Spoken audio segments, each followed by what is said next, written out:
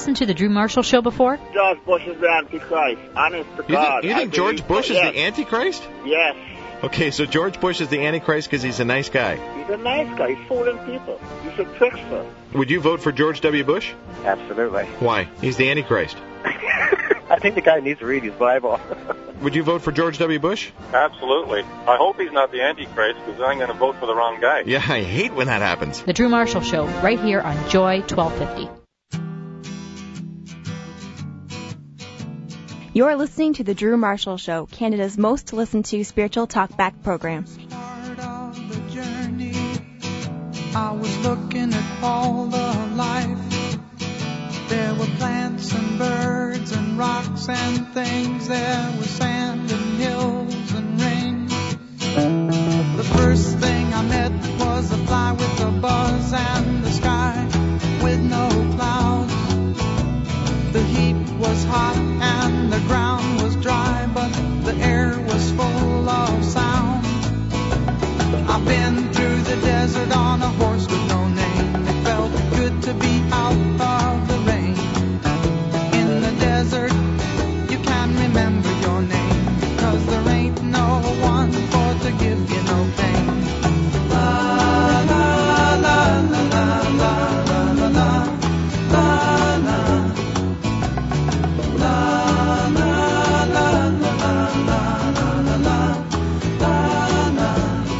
Jerry, Dewey, and Dan were barely past their teenage years when they became literally an overnight musical sensation, I think in 72, as America. They reached a peak in popularity in the early to mid-70s and early 80s. Among the band's best-known songs are, of course, this one, A Horse with No Name, Sister Golden Hair, which both reached number one, Ventura Highway, Tin Man. I mean, there's so many. For more than 30 years, Dan Peek has been a prominent musical talent with over 30 albums.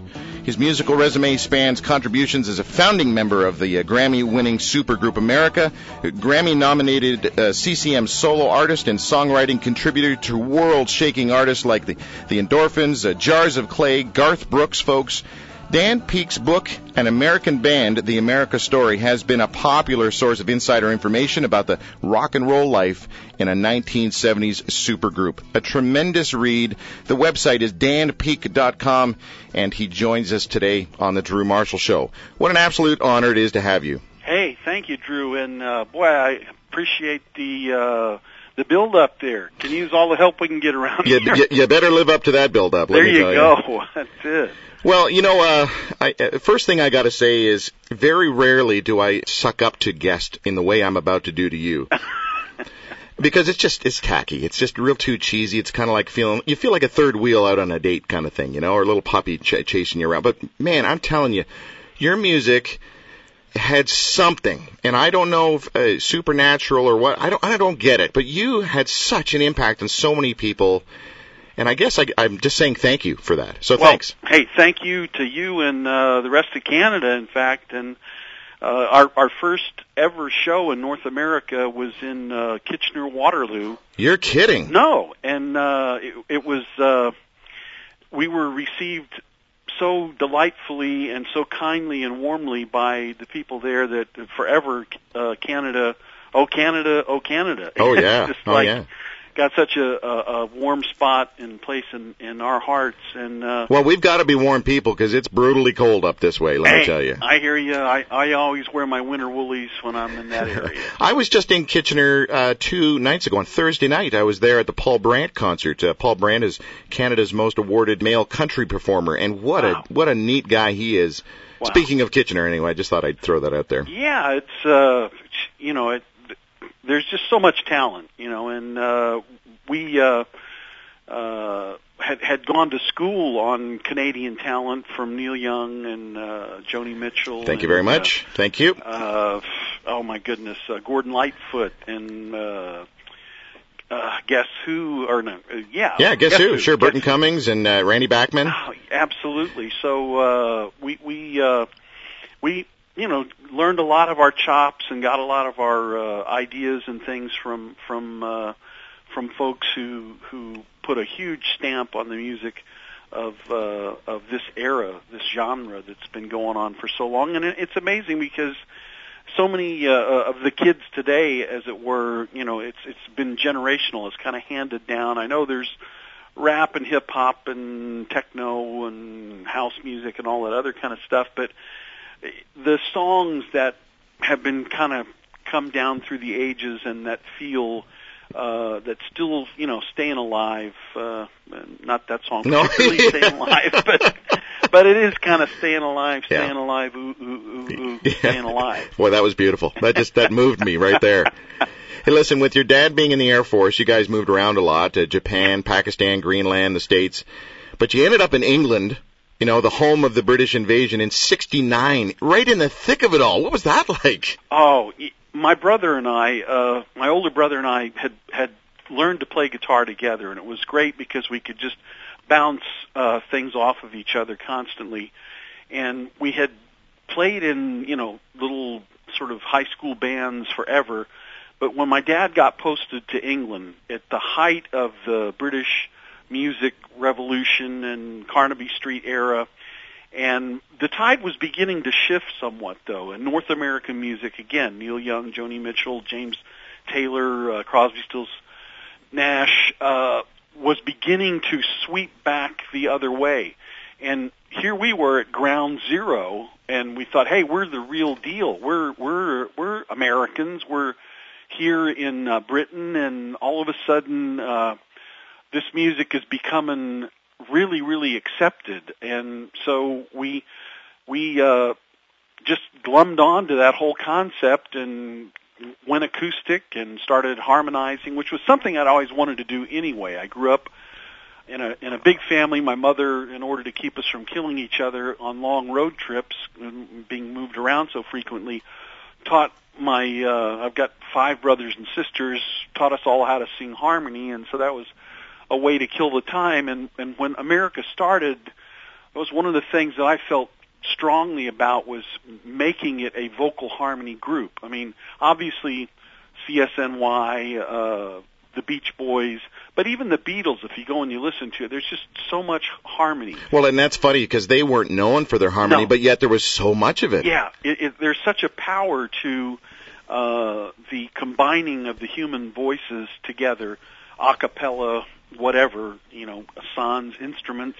And so, it was the right time, the right place, the right sound, the right everything happened, and we just happened to be there, and thank the good Lord that we were. Well, Mom and Dad, of course, love the tunes, and Mom encouraged you to play the piano. Yeah. And I guess you've been performing on stage since, was it 7 or 12 or something like that? Well, did my first recital at the age of 7, but actually started performing and getting paid semi-professionally at the age of 12. So, I had put in my dues. By the time I was 19, I, felt like a seasoned veteran, had, done some touring locally and regionally, and we were living in Texas at the time, and, even in Pakistan, we actually toured, which you find difficult to believe. That's because insane. Like on dirt roads through wadis and up and down mountains and deserts, and kind of on a desert with a car with no name. So it was, like I said, by the time I was 19, I really had felt like I had paid my dues, and that was roughly the time that the band America took off. So Dan, in some ways it was overnight, but in many other ways had certainly put in the time. Oh, yeah. Dan, how much lawn mowing money did you have to save for you and your brother to get that first guitar? A whole bunch. In fact, I swore if I ever owned a house, I'd never have a tree in my yard because I got so sick of mowing going around trees. And what was the first guitar? Was it that Les Paul? Actually, no. We got Silvertone, which was the Sears brand of guitar. Nice. The absolute lowest end. Actually, the very, very first guitar was one acoustic guitar. It was a K, and the strings, I don't even think they make them anymore. I mean, it would be like the Yugo of guitars, and the strings had to be an inch off the neck. Oh, and, nice. We didn't have any idea how you set up a guitar, what was good action, bad action, and literally played it till our fingers bled, but we fought over it so much that my parents relented and said, okay, you can each buy a guitar. They were $40 a piece at the time, which was like all the money in the world, but we had to pay them back. And at the time, we were living in Pakistan, so everything came out of the Sears and Roebuck catalog. You ordered it; it came through the APO, and we waited on tenterhooks, as it were. And finally, a couple months later, here come these two guitars. Mine had been badly damaged. It still worked, but we started playing those things, and we were sort of Silvertone aficionados for a long time. In Pakistan, it was either that or a sitar. That's it. There you go. Just thinking about you moving around, your dad being in the Air Force and growing up in the military family. But what kind of spiritual life did your family have? I mean, were your parents, would you describe them as genuine followers of Christ, or were they sort of the typical American family back in the day that thought they were Christians because they were American? Yes, exactly. The latter. Okay. We went to chapel, base chapel every Sunday. I do believe my parents were God-fearing people. We were raised to try. It was a social gospel, and if you went to a base chapel, in fact, I got to tell you, the first time I ever really heard the gospel was on TV anyway, or in some other genre other than by a person. I went to many, many, many churches and never heard the gospel. If I did hear it, I didn't have ears to hear it, but I do believe that, and there still are to this day, many quote church buildings you can go into, and you will hear a nice, pablum, and you will hear some nice homilies, and let's all get along. But when I heard that Christ had died on the cross for my sins, and that as vile of a sinner that I knew that I was already at the age of 12, that I could be saved, that I had a hope, that I could go to heaven by God's grace, a light went off, and it bore witness with my spirit. But up until then, though, my parents dragged us to church and Sunday school, and we knew some of the Bible stories, but the true, pure essence of the good news, the gospel of salvation through Christ's substitutionary sacrifice and resurrection, preach it. Did not happen. Hey, preach it. It's been the last 25, 30 years, brother. I've been just in the Word. It's like a dry sponge that just suddenly got a good rain shower, and I've been just drinking from the well of living water since then. Good for you, man. Good for you. Dan, would you say you got a double dose of repression, like you were a military kid, and the sort of Christian, pseudo-Christian family scenario? So it was like double repression. Yeah, and I think particularly the military thing, it just... And I think, we're all born, the foolishness is bound up in the heart of a child, and rebelliousness was the hallmark of the 60s, and I was just a rebellious and still, fight rebellion. We all do, or will our whole lives, but that stultifying upbringing of the military, I don't even think my dad, who had been, a GI, a dog-faced GI, who pulled himself up by his bootstraps, gone to officer candidate school, and he was a military man, total spit and polish, short back and sides on the hair. He would freak out when we would have our hair begin to grow out a little bit and stuff.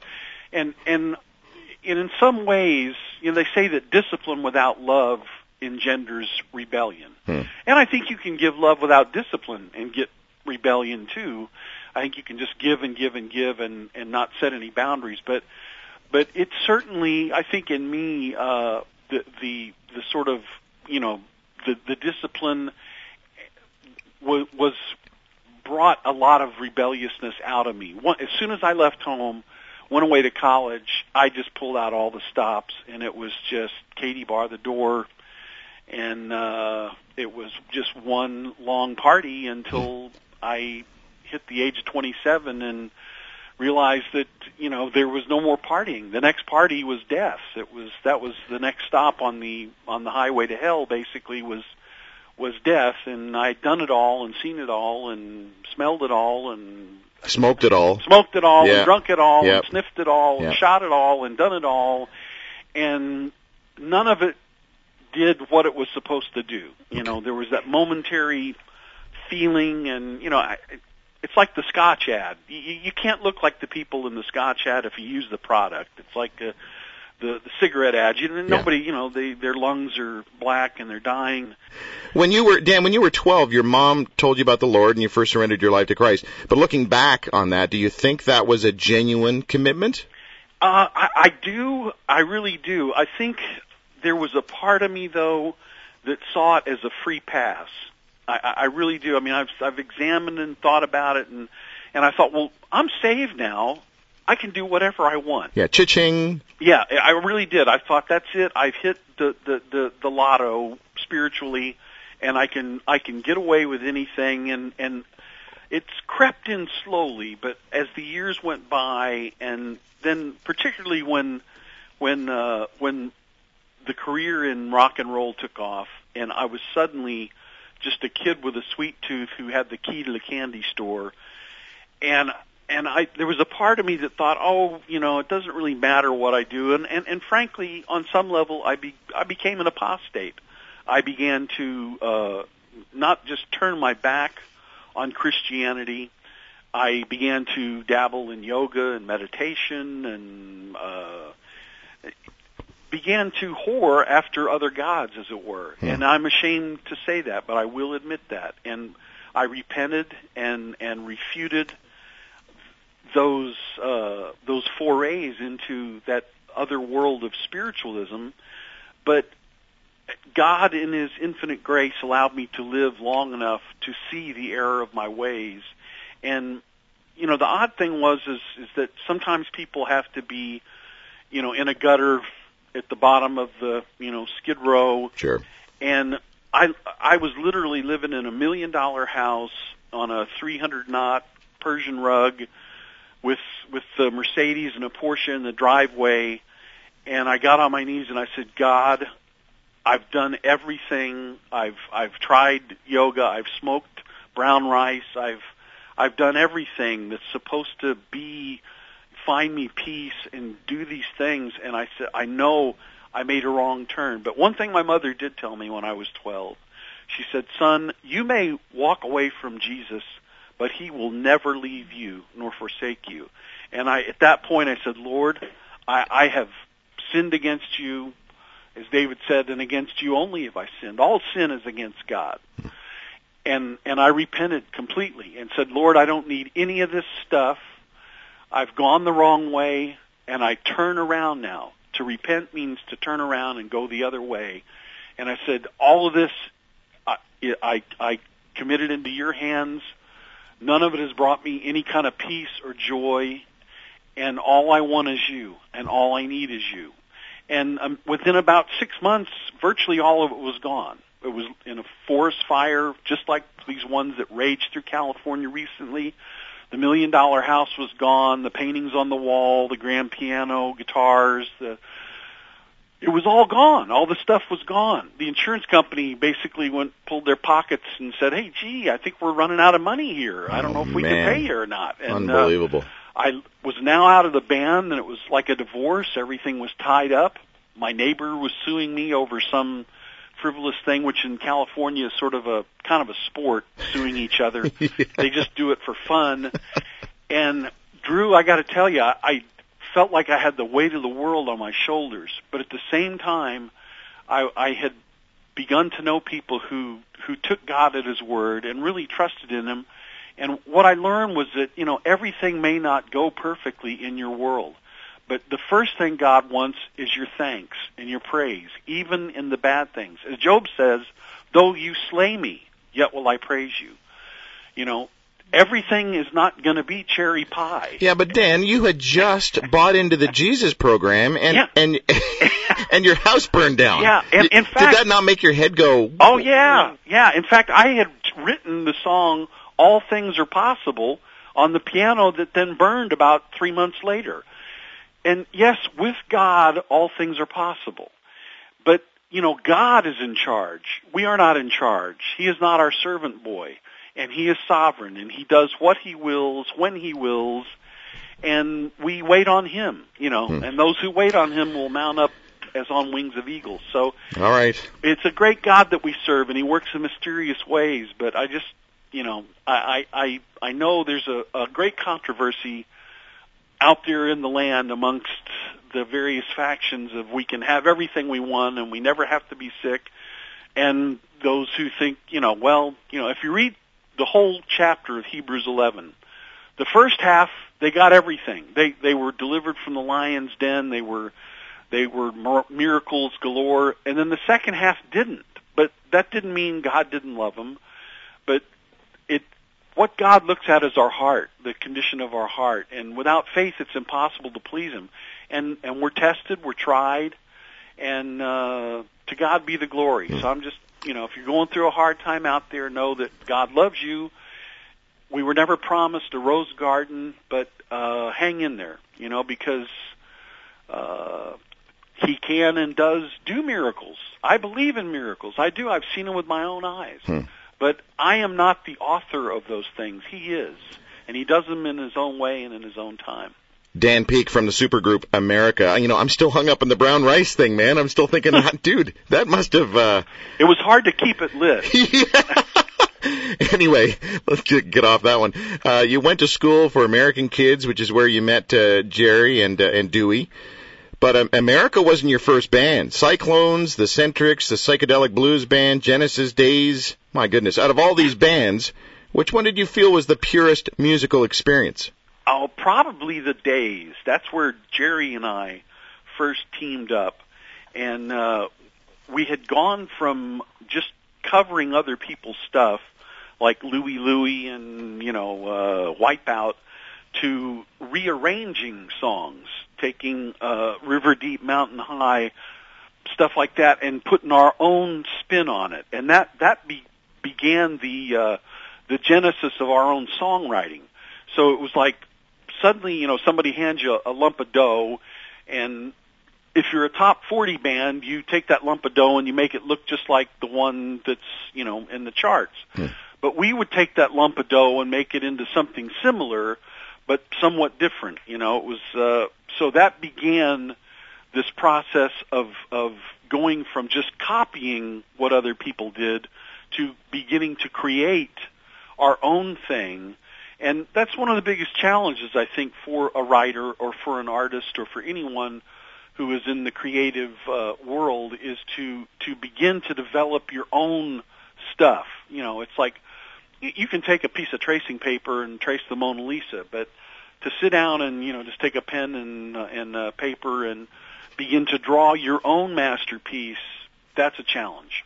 Looking back on it, Dan, did it really go this fast? You signed to Warner Brothers, and the single from your first album, Horse with No Name, goes to the top of the charts. Next thing you know, you have 21 gold and platinum albums, the Grammy Award, Mercedes and Porsche in the driveway, and a beautiful Persian rug on the floor of a multi-million-dollar home in Malibu overlooking the ocean. It happened so fast, Drew. It was like strapping ourselves to a Saturn V rocket and push and go.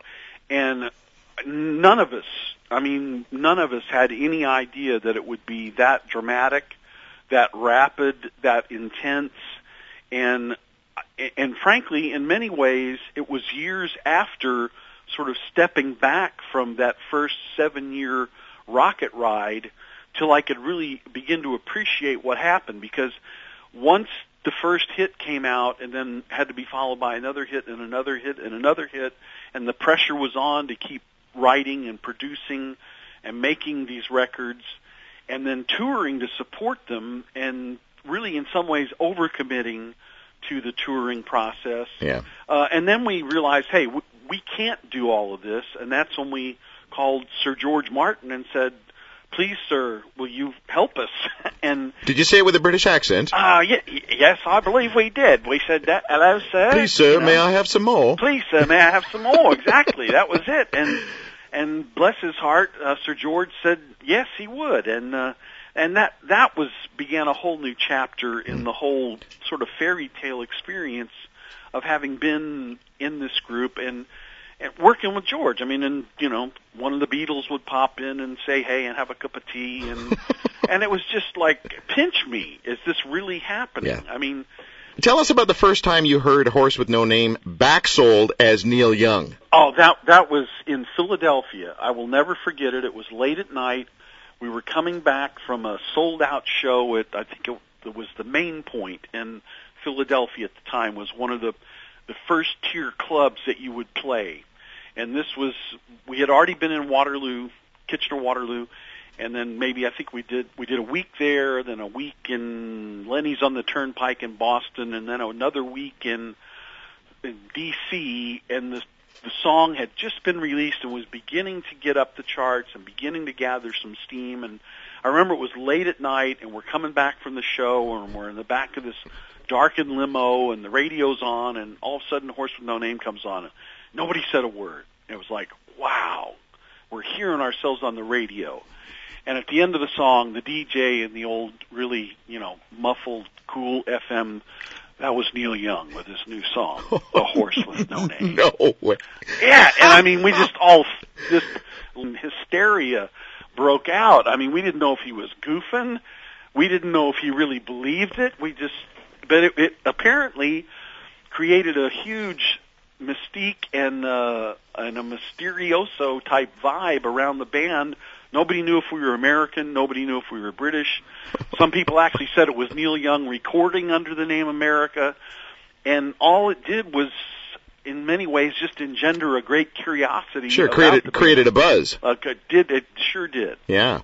Back in the day, there seemed to be so many hidden meanings embedded in the lyrics of so many songs. And maybe it is today as well, but I just remember being all kind of weirded out about it, especially in the Jesus scene, we're like, oh, if you play something backwards, then a demon's going to crawl out of the album or whatever. Yeah. But either that or it was all just a really good marketing ploy. Yeah. Were any of your songs laced with sort of double meanings about sex or drugs? Like, I always wondered about Sandman, for example.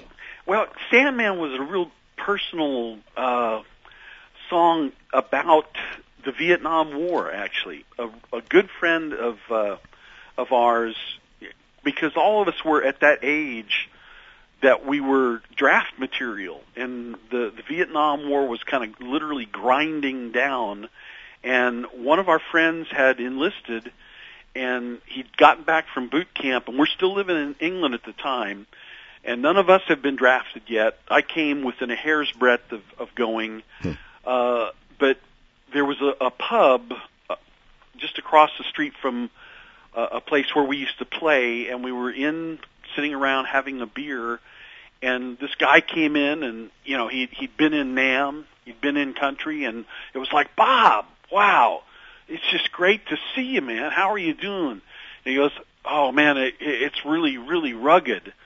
And Dewey said, well, what's the hardest part of it? He goes, you can never sleep, because if you fall asleep, you don't know if you'll ever wake up.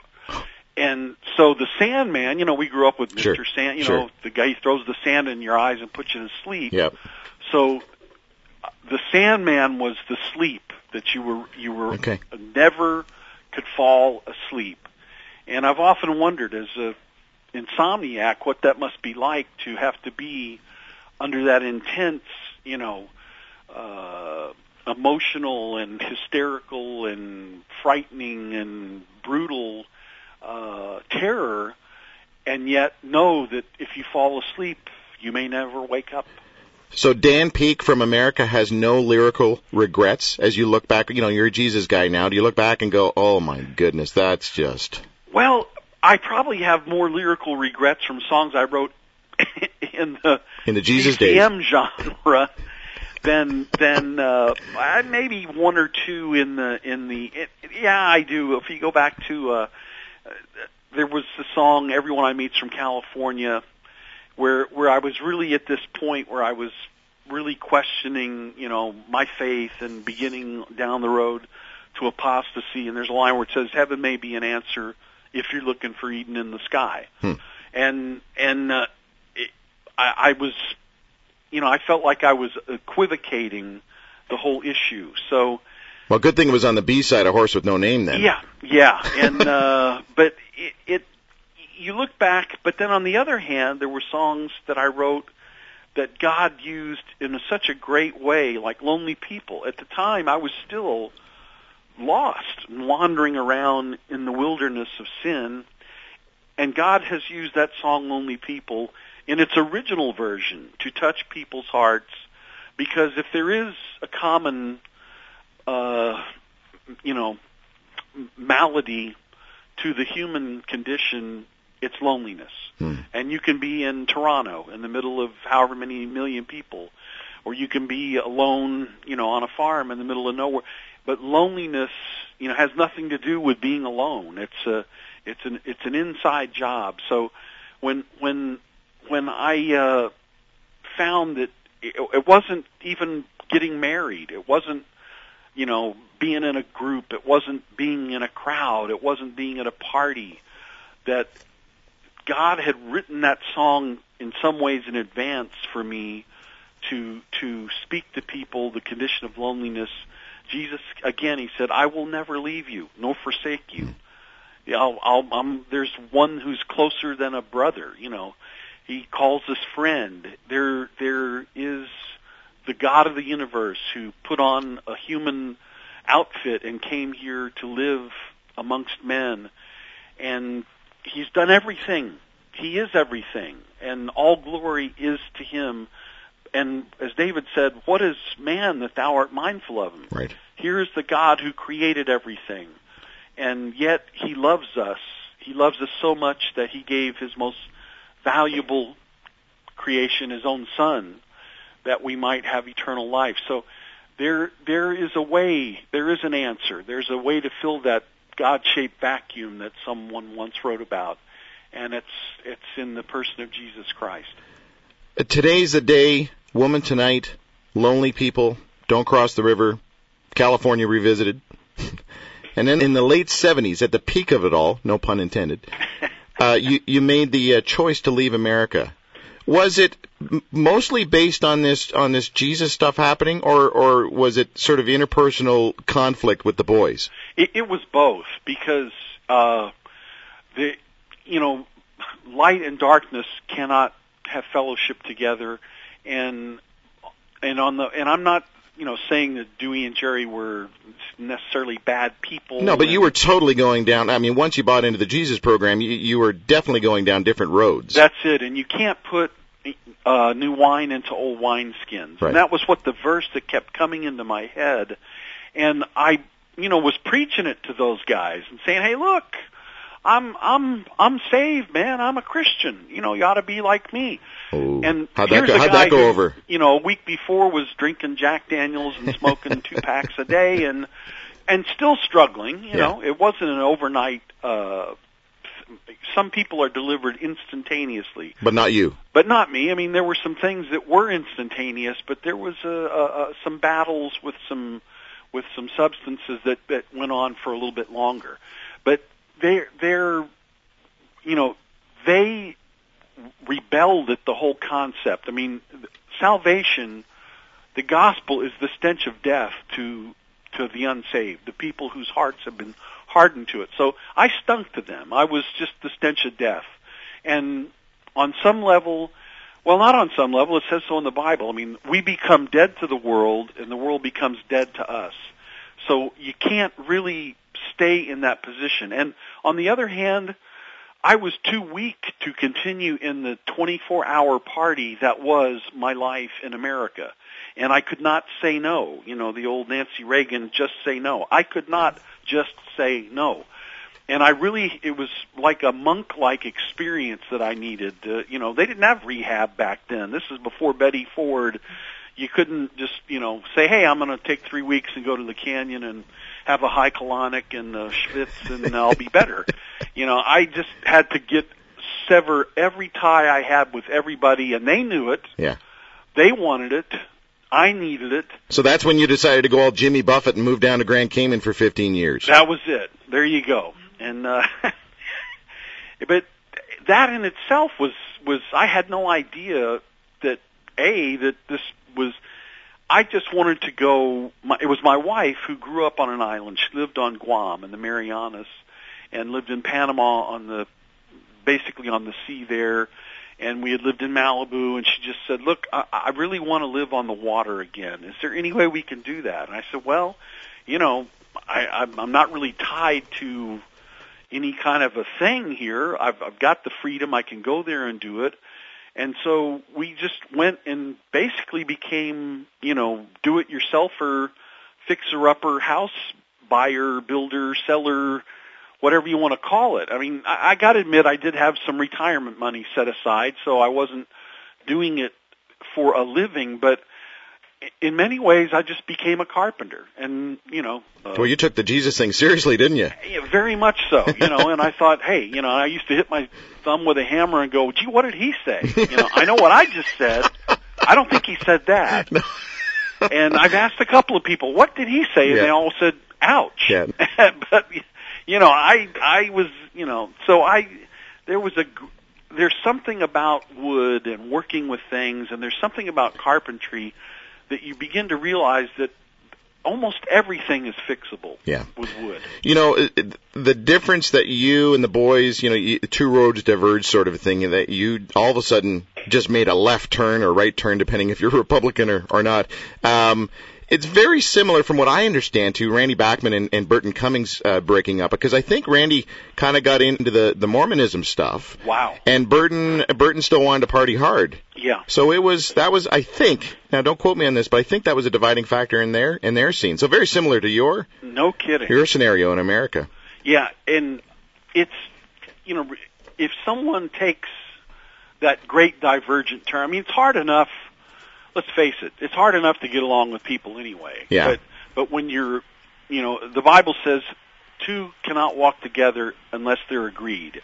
And if your disagreement is over something so fundamental as your worldview, your spiritual, hereafter worldview, which affects every aspect and facet of your life. If you allow it to permeate every aspect of your life. And which is what we're supposed to do. Yeah. We're supposed to just become, the little Christs, Christians.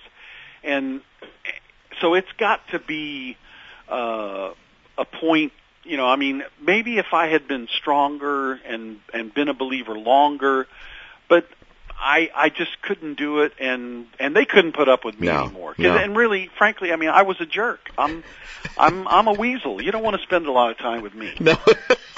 And folks, again, just to remind you, we're on the phone with Dan Peek, of course, a founding member of the Supergroup America. I love saying Supergroup because, to be honest, there are very few out there. I love it when you say it, too. Good. It makes me feel happy. Good. All warm and fuzzy inside. Yeah. What's your reaction these days when you're driving down the road and an America song comes on? I still get a total joyous buzz from it. None of us really, as I said, things went so far beyond what we had hoped for.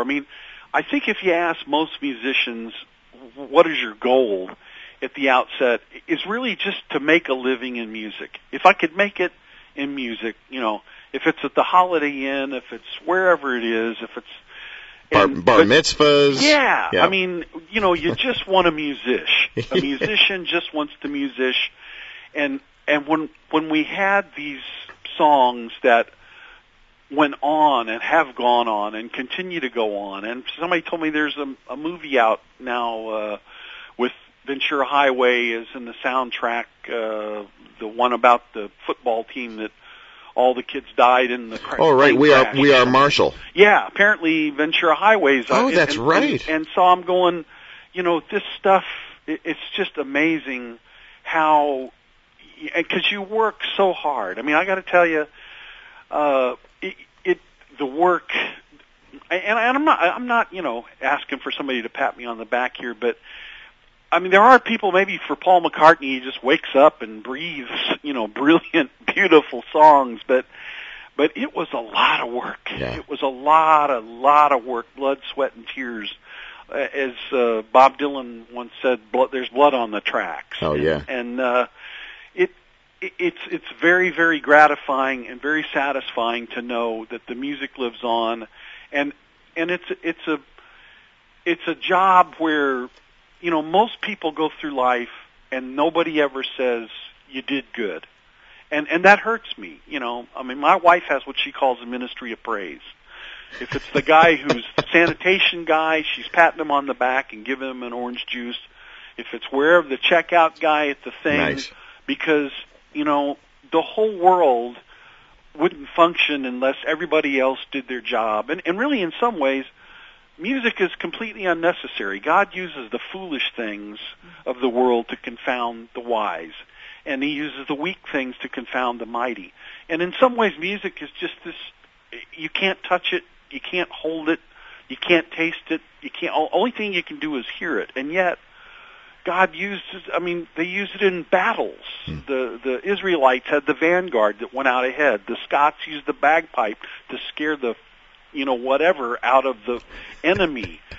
But it's nice, and I'm grateful, and I certainly don't deserve it, but that people still seem to enjoy what we labored so hard to do. And that's what we wanted to do. We wanted to make music that people liked, and it's very gratifying to know that people did like it, and they still seem to like it. Dan, I know you've been asked a billion times about the chances of dusting off the harmonica and the 12-string and there being an America reunion, so I won't ask that. All I'll say is, how's the current relationship with Dewey and Jerry? Any unresolved issues there? Oh, there are so many, apparently. To get all Dr. Phil on you? Yeah, in fact, about several months ago, Rusty Young from Poco, the band Poco. He's one of the nicest guys in the world, in the business, and he's the steel guitar player. He won like award after award, and he wrote Crazy Love and some of their big hits and stuff. And America was near where a place that I was going to be, and he tried to arrange a lunch, and basically they kind of just gave me the cold shoulder. So I don't know whether it's, I said some things in the book that maybe I probably shouldn't have said. Well, that's where I was going to go to next. I mean, how did the boys feel about the book? My suspicion is they may have read it. I doubt they would admit they have. Yeah.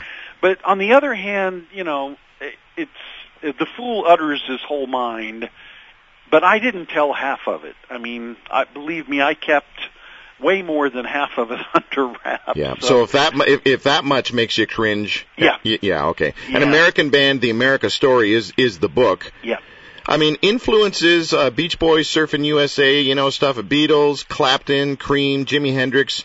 Wow. But on the electric, let's talk about songs like Pipeline, Wipeout, Apache, Wheels, Detour. Yes, absolutely. In fact, and the Yardbirds, Jeff Beck. I mean, there was something in his just sort of insane schizophrenic type of, and I'm not knocking schizophrenic because I are too, but I loved his avant-garde style of playing, and the control of Clapton versus the sort of just avant-gardeness of Jeff Beck, and then Jimmy Page, of course, right there in the middle, sort of combining the best of both worlds of all that. And I was a person who just, really studied the technique. And I can't believe you listed off all those songs and those influences, which I think you sort of picked up on those on yourself, and good on you for doing your homework there, because that's exactly what I went to school on as a youngster on the guitar. What I can't get over is how many people you've hung with that I don't know, I still just have, my heartbeat changes when I hear their tunes. I mean, let's go through the list here. The Beatles, obviously, the Beach Boys, Joni Mitchell, the Eagles, James Taylor, Crosby, Stills, Nash & Young, Rod Stewart, Elton John, Cat Stevens, Jackson Browne, Stevie Wonder. I mean, are you close with any of these folks today? Or did buying into Jesus mean that you kind of had to leave that whole world behind? Well, it's funny because there's that. I used to get a picture of it like maybe in Hollywood, everybody just hangs out at each other's houses all day long and, does lunch every day. And it's not quite that intimate of a world. So there are people truly. I mean, Rod Stewart is one of the most gentlemanly people. He completely belies his image. I mean, he comes off as this gruff soccer hooligan type of a person, but he's such a gentleman. He's a person I would love to see and sit down and have lunch with. But I haven't seen him in these many years. And I really, other than, say, Rusty, and I'm trying to think, because I keep a pretty low profile, I've not really seen many of those people for a long, long time. Your wife, Catherine, here's another thing that blows me away. For you being such a meathead in such a goofy business, married for 34 years now. Yeah. How the heck did you do that, especially through those years of extreme narcissism? Oh, because she's way too good for me, and why she stuck it out with me, I have no idea. In fact, she just is one of the most patient human beings on the planet, and she, you know, I don't deserve her. She's way too good for me, and it's only by the grace of God that we're still together. And I don't mean that because I know other people who probably deserve to be married still, and things have not gone the way they wanted them to go. But she just, all I can say is she's just a tremendously patient person who put up with my nuttiness and my foibles. And I think part of it is because I can make her laugh. I can just really crack her up and get her running for cover. You know, the only time my wife ever laughs at me is when I hurt myself. Well, hey, you got to be willing to take one for the team. Yeah, you know? My marriage has survived on slapstick. There you go. That's it. I think slapstick is the universal language in humor. It is. It's got to be. But Catherine helped you write the lyrics for Lonely People, right? Yeah, she did. And you rewrote that later and included some Christian stuff in it. Exactly. And in fact, a guy came up to me at a concert one time and said, you know, why don't you just sort of spell it out in that song, you know, a little more clearly that Jesus is the answer. And I thought, well, you know, sometimes things are, you know, Jesus spoke in parables and he did things, but then there were times where he, you know, laid it all out. And so I just thought, you know, I'll go ahead and do that. And I did re-record the song and put an overt gospel message in it. But yeah, Catherine, I was stuck on the second verse. I had already written originally, "This is for all lonely people thinking that life has passed you by. Don't give up till you drink from that silver cup and ride that highway in the sky." And I just couldn't think of a second verse. And we had just gotten married, and she said, how about this is for all the single people thinking that love has left them dry? And I thought, okay, so we got a song here. So it was, and that's sort of been the way, you know, marriage is, and that's how life is. The Bible says, two heads are better than one, basically. You know, two people, you know, if one of you falls down, the other one lifts you up. And so but then the end of the story is that even though we were married and I thought, this is it, my lonely days are over, the real answer was that no, they weren't over, because Christ was not at the center of my life, nor her life. And she was not a believer. She was not a Christian. And then about 3 or 4 years later, she got saved. And all of a sudden, I had no more excuse to be the bad boy. I hate when that happens. Yeah, isn't that awful? So when she got saved and she got right with God, I went, you know, Lord, this is it. I used to, in some ways, I'd use her an excuse like, well, my wife's not saved. I got to live like a heathen because she just wouldn't get it. We wouldn't get along. But when she got saved, it was like a wake-up call from the Lord saying, okay, pal, you know, your other half is right. Now you need to get it right.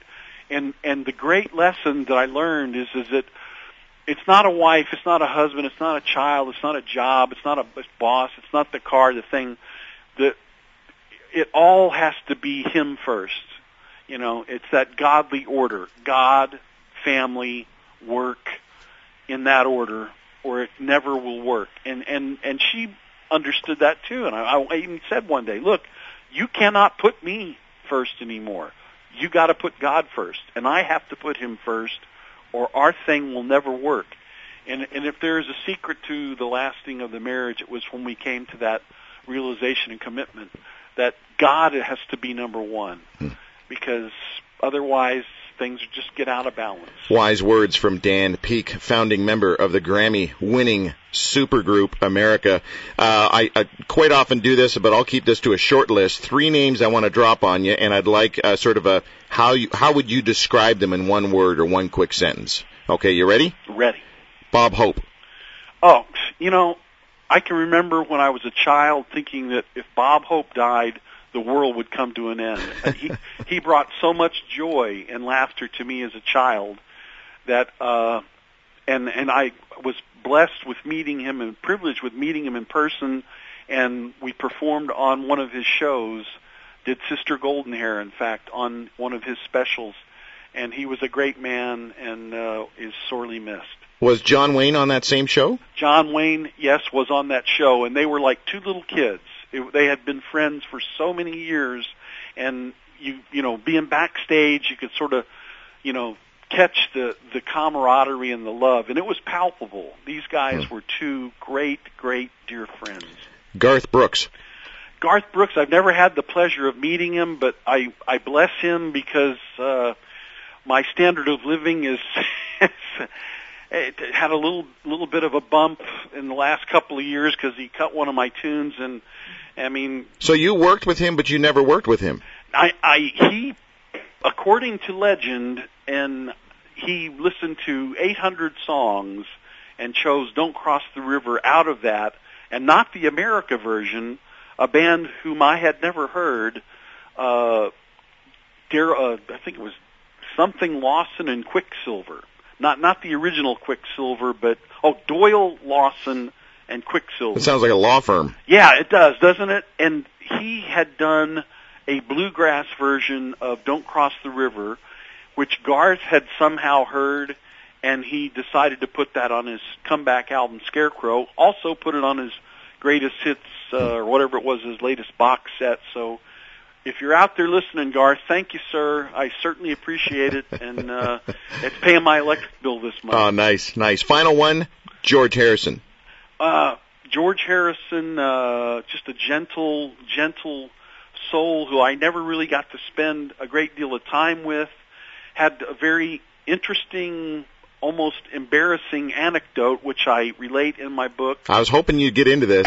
And it was so strange that you almost, it was a Larry David moment, truly, a Curb Your Enthusiasm, yeah. Larry David moment. And real briefly, I'll just say, I had bought a coat in Los Angeles that this guy had touted as only one other guy in the whole world had it, and he was a very famous rock star, but he wouldn't drop his name, and I thought, yeah, baloney. So I bought this coat. The next day I get on a plane and I fly to England. I go to London. I go downtown to Derek Taylor, who was the Beatles' publicist's office. I knew Derek very well. I went inside, and when I walked in, the doorman said, "Oh, hey, good to see you again, George." And he just sort of looked up, and I thought, George? I walked in to Derek's office, and I sat down, and Derek was in the bathroom or something, and the door opened, and in walked a clone of me. And I'm looking at him, and he's looking at me, and he turned on his heel and walked out, never said a word.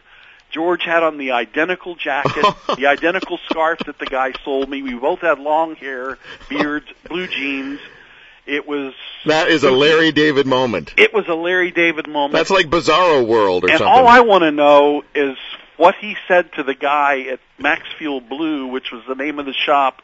It's probably, he probably went, who knows. Anyway, I imagine he had a word or two for the guy there. Yeah. You told me no one else would ever. Yeah, I got it. No, yeah. In fact, because he had bought the bolt of cloth, taken it himself by hand to the store, and the guy said, "Oh, yeah, I'll make you a coat out of it." But he had enough to make two. But he didn't tell George Didn't that. tell, no. That's and right. he thought, how's he ever going to find out? Yeah, that's hilarious. His cover was blown, though. Dan Peek, just a final question here for you. Thank you again so much for your time. You just had a birthday last week, I think. Yeah. 57. 34. Yeah, whatever. I'm regressing with positive thinking. Yeah, it's like Mork and Mindy, right? It's reverse aging. Him and Jonathan Winters. How will Dan Peek celebrate his 60th birthday? I thought about getting together with a bunch of folks that I knew from down in the islands, because they were all just wiped out by Hurricane Ivan. Yeah. And we had pulled up stakes and moved on by that time. I did an album called Driftin', because I just felt like it was time to move on. And so much of my life has been just as a gypsy. But many of my friends that stayed there and went through that and just lost everything and were just very much devastated, not only, financially and physically but emotionally. And now it's, the hurricane season's winding down this year, and it hasn't been as bad as they predicted. But my heart goes out to anybody. I mean, it's like Katrina. I'm sure those folks, every time there's a rainstorm, everybody's hunkered down somewhere shivering. Well, I was just in Grand Cayman earlier this year, and it's surprising how they're really rebuilding again. Yeah. And I heard the story from a local. He said, this whole area here was wiped out, and what you see here was never here, and you couldn't imagine it. No, in fact, in some ways, it may have been a positive. I mean, everything there before had been limited to 3 stories in terms of the height of structures on the beach, which gave it a very, very, low-key, small town, small island feel. But after the hurricane, I think they thought, if we don't rebuild big and make them high and, strike while the iron's hot. So they lifted the moratorium on the building heights, and so apparently they're building with great zeal and gusto on 7 Mile Beach there. Oh, they were? I couldn't believe it. Coast. I mean, I walked by on that beach, easily half dozen, quite possibly a dozen projects that were in the middle of construction. So. Wow. Hey, listen, Dan, thank you. Your music, your life, your journey, it's been an inspiration to me. I've wanted to have you on the show ever since I started this show, and I'm sorry it took to my 5th season to get to you. My apologies. Hey, listen, it's my pleasure, and I'm just tickled pink that you thought of having me. God bless you. I too, really hope he does. You too. All right, Dan. Take care, mate. Okay, Drew. Bye-bye. God bless. Bye-bye. Dan Peek from America. We'll go out with one of his songs that really put them on the charts as well. Lonely People. We'll be right back.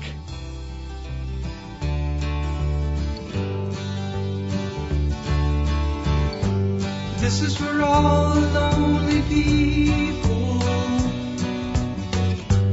thinking that life has passed them by. Don't give up until you drink from the silver cup and ride that highway in the sky. Like what you've heard? Listen again online at drewmarshall.ca.